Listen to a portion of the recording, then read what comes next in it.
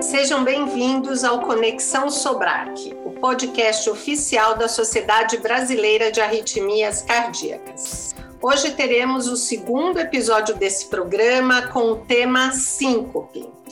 Meu nome é Fátima, eu atuo na Universidade Federal de São Paulo e hoje terei o prazer de conversar com duas amigas, a doutora Denise Achu, que é do INCOR, da Faculdade de Medicina da USP, a nossa referência em síncope aqui no Brasil e a pessoa que, na verdade, acabou norteando aí a carreira de muitos nós. E também a doutora Thaís do Nascimento, que é médica que temos formação no mesmo local, somos colegas aí da universidade, que atua no Cardiorritmo de Salvador, na Bahia. E eu desejo todas sejam muito bem-vindas e nós vamos começar então. Gostaria de começar essa conversa, Denise, com você, para você explicar que é um pouco difícil às vezes a gente concluir se aquilo foi síncope, se não foi, as definições mudam, se você pudesse esclarecer para nós aí como é a definição e os desafios aí de a gente fazer esse diagnóstico. Olá, Fátima, Thaís, olá a todos que estão nos ouvindo. É um prazer vir aqui nesse podcast da Sobrac falar sobre um assunto que é tão desafiador para todos nós clínicos e arritmologistas em geral, né? A síncope nós tivemos, assim, várias definições ao longo desses últimos anos, e principalmente a partir da década de 80, nós começamos a aprender um pouco mais dos mecanismos fisiopatológicos das perdas transitórias da consciência, onde se insere o sintoma síncope. Então, síncope é um sintoma no qual se perde a consciência de forma súbita. Essa perda de consciência pode ser precedida ou não de alguns sintomas premonitórios que nos indicam que o desmaio ou a perda de consciência vai acontecer, mas pode também ser abrupta, sem nenhum sintoma premonitório. E sempre a síncope tem recuperação espontânea. Nós nunca precisamos de nenhuma atitude médica para que o paciente se recupere ou recobre a consciência.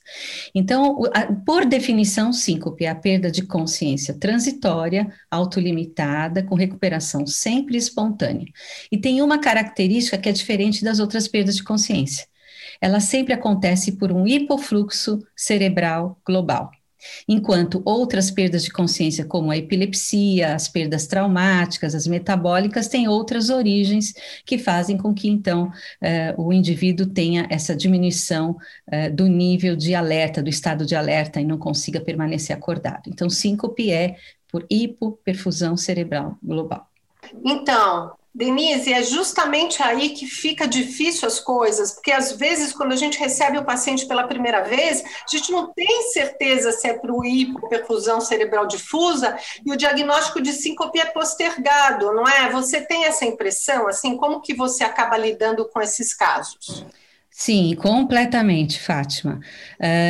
O paciente chega para você sempre dizendo que ele perdeu a consciência, ele desmaiou, ou ele teve uma queda, ou ele teve um apagão. Então, é assim que o paciente se apresenta.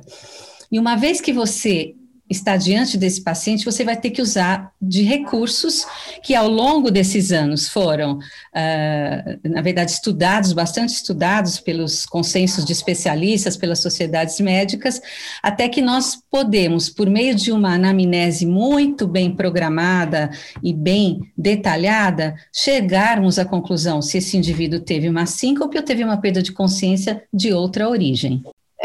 E às vezes eu fico com dúvida, tem algumas situações que a diferenciação gera uma dúvida maior. Na minha experiência, é super difícil a gente diferenciar, por exemplo, a pseudosíncope psicogênica, quer dizer, o paciente que tem um distúrbio psiquiátrico, que às vezes cursa com quedas, com perda de consciência, e a gente diferenciar com síncope é desafiador, né? Então, Denise, tem alguma dica, assim, para a gente diferenciar síncope da pseudosíncope psicogênica? Então, nós podemos avaliar primeiro a personalidade do paciente, é algo importante. Então, até uma avaliação psicológica tem que ser feita no momento dessa conversa, né? Existem algumas situações que definem pacientes que têm menor risco de terem síncopes de origem cardíaca ou de origem neurovascular, que sejam, por exemplo, pacientes que podem ter síncopes vasovagais ou psicogênicas, que é o grande diagnóstico diferencial, né?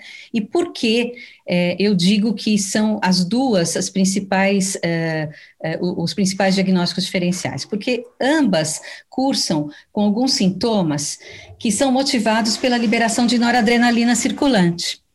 Então, por exemplo, o indivíduo que tem calor, a sensação de náusea, desconforto, palpitações, às vezes sudorese, mas isso é motivado por algum fator emocional, geralmente estresse emocional negativo. Nós podemos pensar nas duas possibilidades, na síncope psicogênica, na pseudosíncope psicogênica ou na vasovagal. Como é que a gente vai diferenciar esses dois indivíduos? Sabendo, por exemplo, de um testemunho de uma pessoa que estiver do lado do indivíduo, como ele ficou no momento da perda de consciência. Então, sintomas podem ser parecidos, que precedem a perda de consciência, mas o indivíduo que tem síncope por desautonomia vasovagal, normalmente fica pálido, tem uma perda do tônus postural, ou apresenta, depois da perda do tônus postural, alguns movimentos tônicos, convulsivos bem leves. Geralmente ele fica sudorético, apresenta uma respiração mais lenta, e nós temos, quando o indivíduo acorda, uma sensação de fadiga, um pouquinho de cansaço, às vezes náusea, às vezes diarreia. Já o indivíduo que tem a pseudosíncope psicogênica, ele costuma perder a consciência e não se machucar, porque ele sempre procura, ele tem uma proteção própria para essa queda. Nós podemos observar que ele não perde o tônus postural completamente. Quando as pessoas que estão ao lado o veem, geralmente eles têm aquela fibrilação palpebral, diferente do indivíduo que tem síncope verdadeira, mas muitas vezes, só na anamnese, nós não conseguimos identificar esses indivíduos, e nós precisamos partir, então, para alguns exames de investigação mais específicos, porque existe também o oposto, né? O diagnóstico da pseudosíncope psicogênica no indivíduo que tem desautonomia. E então nós tratamos esses indivíduos de forma diferente. E para isso a gente tem utilizado, desde a década de 80, o Tilt Test, que nos mostrou esses mecanismos, esses diagnósticos diferenciais. Realmente, eu também tenho essa visão, isso que você falou, Denise, é super importante, porque às vezes também a gente acaba levando o indivíduo como um transtorno psiquiátrico e, no fundo, ele tem uma normalidade aí importante desautonômica que a gente não pode deixar passar despercebido. Mas, enfim, Thaís, você queria complementar? Queria sim, na verdade, que eu estava aqui me lembrando de uma paciente bem nesse perfil, Denise, que você falou. Chegou no consultório, jovem, extremamente estressada, advogada, e aí ela veio com essa queixa de várias síncopes ao dia, vários episódios. Dizia, mas você cai, você perde a consciência. Alguns eu caio, eu não me lembro, outros eu lembro. E no final da história, chamava a atenção que tinha um quadro visual e acabou sendo um tumor cerebral mesmo.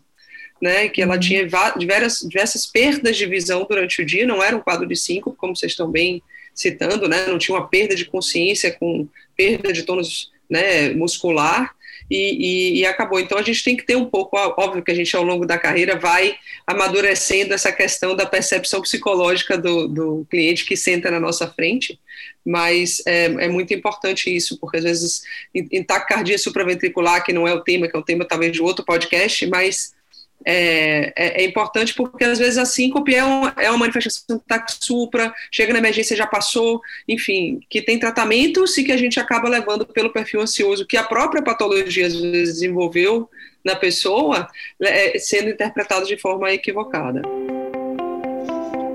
É verdade, Thaís, esse feeling clínico, né, ele passa a ser bastante valorizado na condução do paciente com síncope. Eu concordo muito com você nesse aspecto. Mas, enfim, uma vez definido que pelas características, né, realmente aquele paciente tem uma síncope, é importante a gente alocá-lo aí em 3 grandes grupos, né, que são grupos importantes, inclusive, para definir o prognóstico, não é, Denise? Sim, isso mesmo, Fátima. Existem as síncopes que são cardíacas, né, de origem cardíaca, que podem ser tanto de origem estrutural, como de origem arrítmica, ou por falência de bomba, que seriam as insuficiências cardíacas, provocando hipotensões. As arritmias todas podem provocar síncope, quer sejam as ventriculares, por baixo débito, próprios da própria arritmia ventricular, mas também as arritmias supraventriculares, porque o paciente pode ter uma predisposição à hipotensão e, com isso, uma arritmia supraventricular provocar uma síncope. E nós temos alguns fatores que podem ser avaliados, que são considerados de alto risco, principalmente de síncope cardíaca. Então, por exemplo, o paciente tem idade avançada.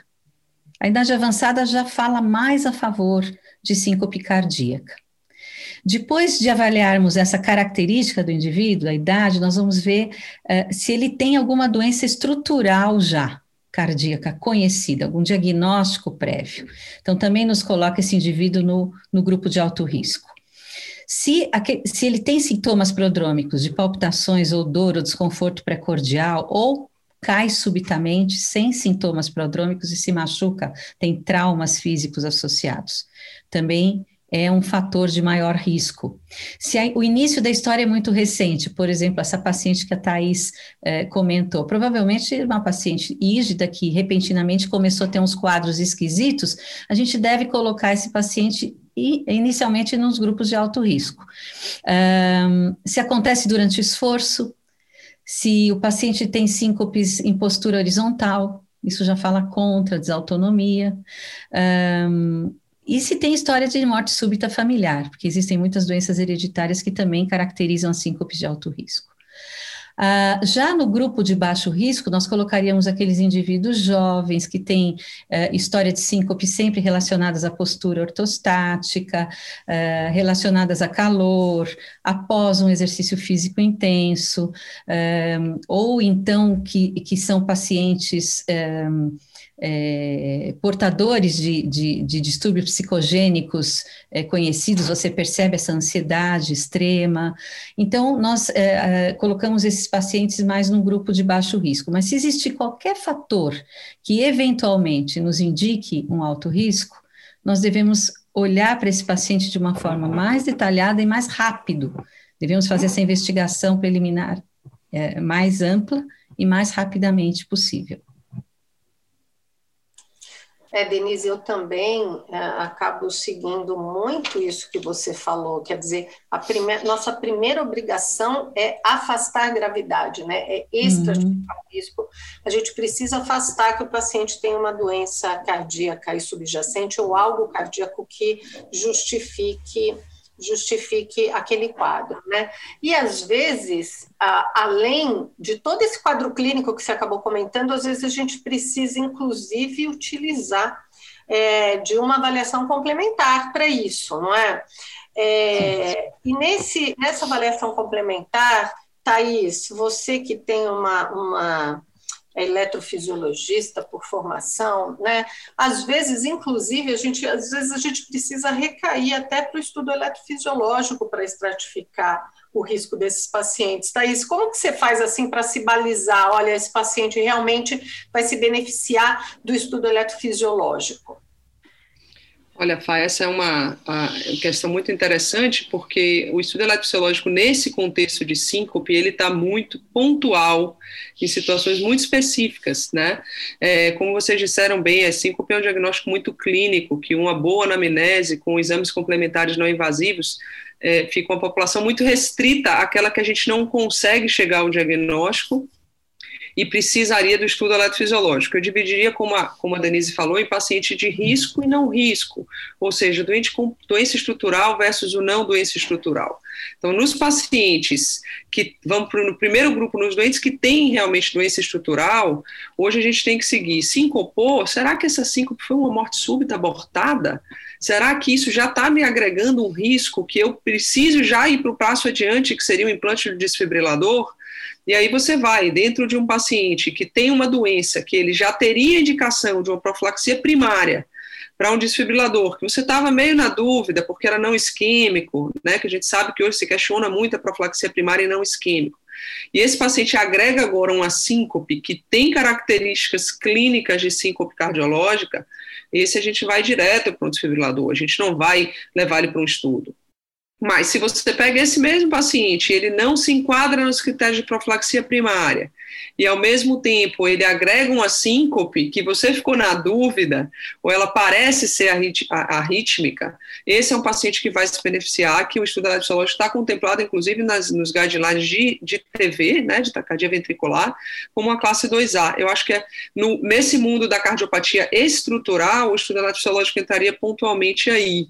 E no mundo das bradiarritmias, ele entraria justamente naquele paciente que o Holter não conseguiu flagrar bloqueios mais avançados, o paciente está sincopando, ele não tem uma disfunção que a gente pensa que está sendo por um ataque à arritmia, mas ele tem um bloqueio bifascicular.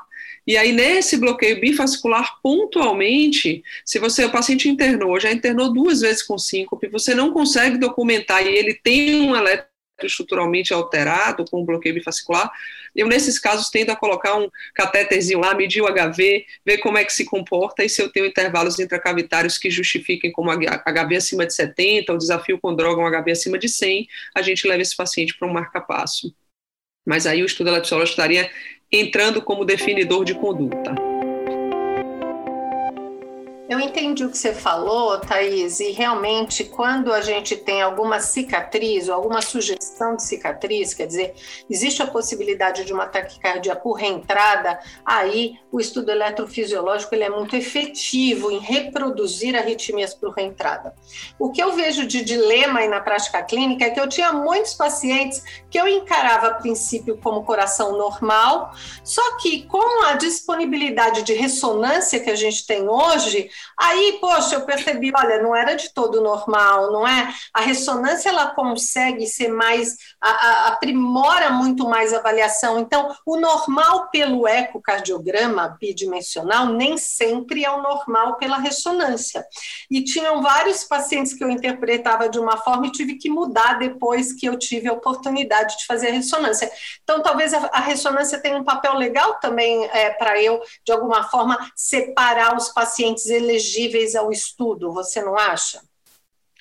Eu diria até mais, eu acho que a ressonância no futuro breve, ela vai ser um marcador que vai definir a indicação do desfibrilador, né?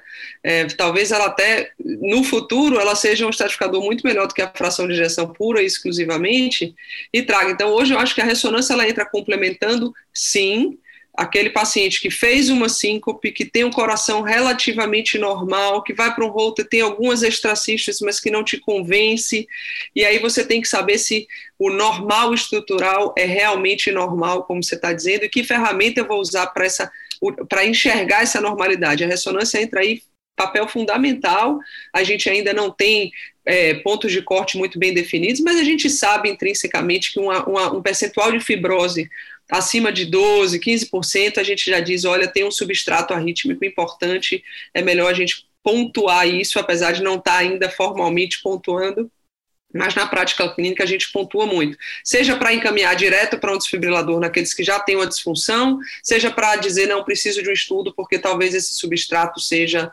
realmente suficiente para induzir uma taquicardia sustentada monomórfica.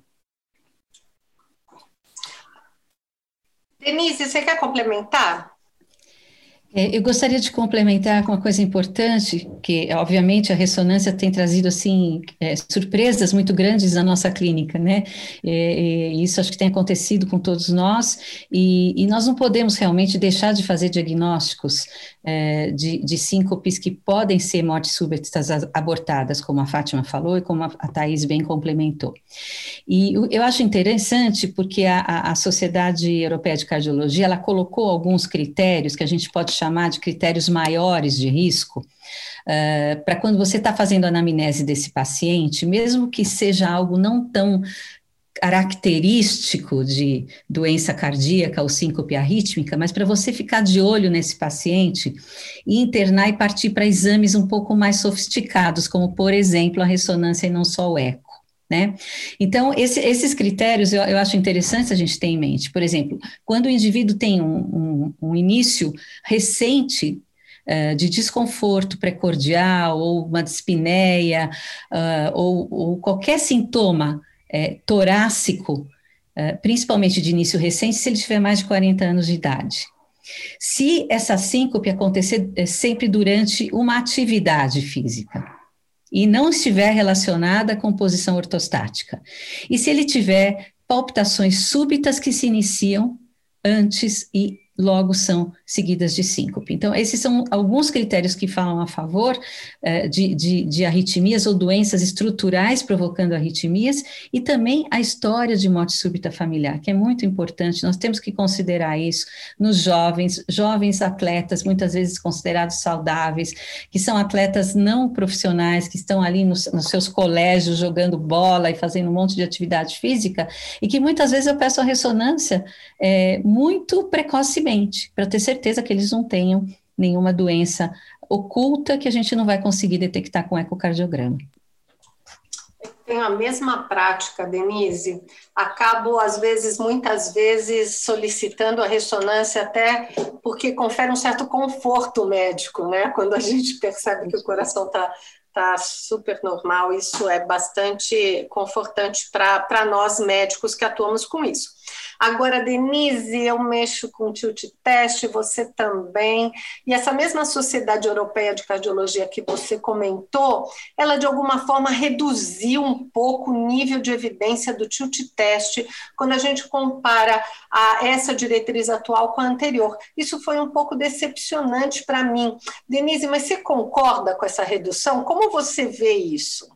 Na verdade, o que a Sociedade Europeia fez em reduzir um pouco a classificação de 2A para 2B, que foi o que foi colocado, é porque o tilt test, ele não é um exame diagnóstico puro. Ele é um exame que tem que ser realizado como adjuvante. Porque o Dr. Sutton, que foi quem descreveu o tilt na década de 80, ele publicou um artigo interessantíssimo há alguns anos atrás, colocando justamente essa função do tilt test como um método de avaliação de predisposição à hipotensão. Então, o indivíduo que tem síncope vasovagal clássica, que é aquela que todos nós conhecemos, corre em postura ortostática, calor intenso, tempo demasiado em pé, vasodilatação, desidratação, etc, etc, etc. Esse indivíduo, ele tem uma positividade do tilt em torno de 90%, 95%. Mas um paciente que tem síncope cardíaca também pode ter um tilt test positivo. Então, aí está o grande âmago da redução. Você tendo um exame positivo, não necessariamente significa que o paciente tenha uma síncope desautonômica. Ele pode ter uma síncope arrítmica, uma síncope cardíaca, mas uma predisposição à hipotensão. Assim como ele pode ter uma bradiarritmia importante que necessite de um marcapasso, mas se ele tiver concomitantemente predisposição à hipotensão, o marcapasso não será exclusivamente a terapêutica que vai fazer esse indivíduo deixar de ter recorrência. A mesma coisa acontece no indivíduo que tem uma arritmia eventualmente maligna, precisa de um desfibrilador, mas ele pode também ter suscetibilidade à hipotensão. Então, nós temos que analisar esse paciente, essa resposta ao tilt, de uma forma muito crítica, Porque muitas vezes o indivíduo com insuficiência cardíaca, o indivíduo com uma disfunção miocárdica, ele vai ficar mais predisposto até à hipotensão, por quê? Porque tem uso de drogas vasodilatadoras, cronotrópicas negativas, etc. E tem pessoas que utilizam o tilt como primeira linha na avaliação desses pacientes, e nós não podemos fazer isso. Nós temos que utilizar o teste de inclinação no indivíduo cardiopata como última investigação, diferente do indivíduo não cardiopata, em que nós vemos que esse paciente tem uma alta chance de não ter nenhuma doença estrutural, nós vamos realizar o tilt test e nós podemos confiar mais no exame como sendo um método diagnóstico mesmo da síncope. Já no cardiopata, não. Ele pode ser positivo, mas ele não pode ser encarado como um diagnóstico definitivo.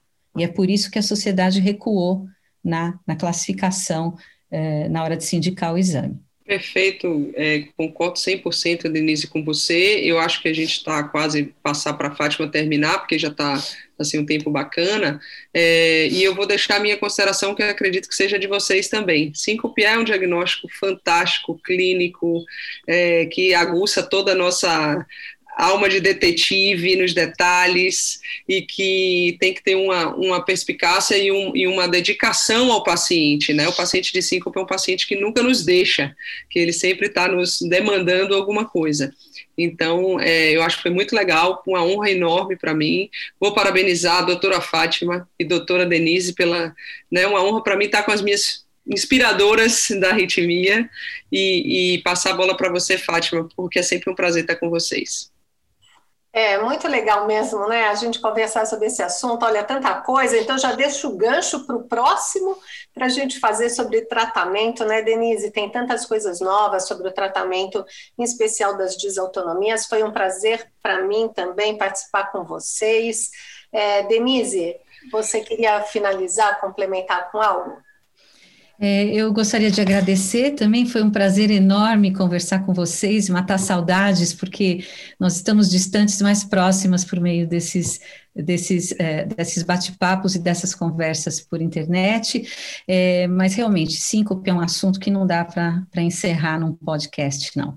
A gente vai precisar de muitos e talvez dividir em várias sessões para poder abranger, porque é a medicina, né? A medicina toda envolve alguma questão que se relaciona à síncope. Muito obrigada pelo convite. Você acabou de ouvir o programa Conexão Sobrac, o podcast oficial da Sociedade Brasileira de Arritmias Cardíacas. Todas as edições estão disponíveis no www.sobrac.org e nos canais oficiais da Sociedade. Até a próxima!